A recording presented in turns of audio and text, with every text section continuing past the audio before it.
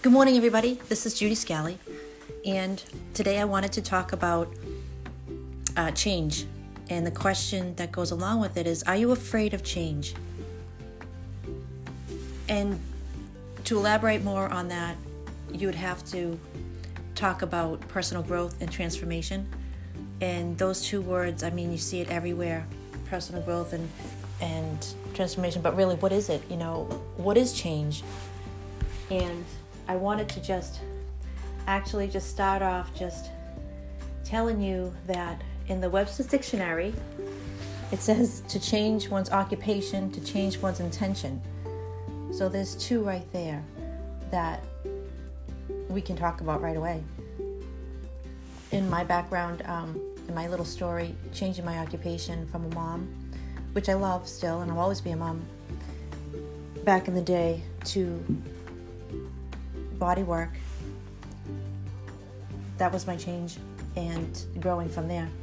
And that really sprouted out my personal development, and now in talking and speaking and speaking what I would like to do. So for me, it's been really huge. I'm so glad I listened to myself and wanted to reach out and start doing massage way back when, because that really, over the years, has really transformed me. Look, there's that word.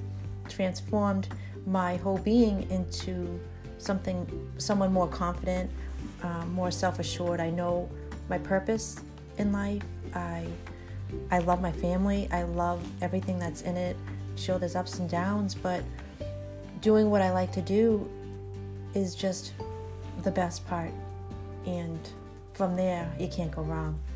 And changing my intention of allowing myself to do what I want, that's change, right? That's change. So what's the questions that I wanted to ask you was, what's going on for you? What's going on for you in your current state? Like, it's good to evaluate your strengths and weaknesses as well as good and bad habits. That's what I did. That's what I started off with. Like, what am I really good at? And what are some things that I really don't like to do? You can call it a weakness, or I just don't want to put the energy into it. And what's your desired state? Like, look at what you want to improve about yourself and why it's important for you to improve those characteristics. Because from there, you can really build on that personal development, And then another question, I have like two more, or three more actually. How do you get there, and what do you need to do? So once you know where you are right now, your strength, right, and you know where you your desired state, where you want to be, and you just got to bridge over how you're going to get there, and what do you need to do? And then another aspect of it, another question is, what's a reasonable time frame, a timeline you put on yourself? Make a list of activities and events that you want to experience, and put a set of time onto it, and then use them as little checkpoints that will lead you towards your goal. I'm doing that now. As you know, I'm doing these podcasts, which is fun. So I'm looking at where I am right now. What's my desired state? I really want to help more women empower themselves and improve their health, wealth, and happiness. Everything, everything's tied in.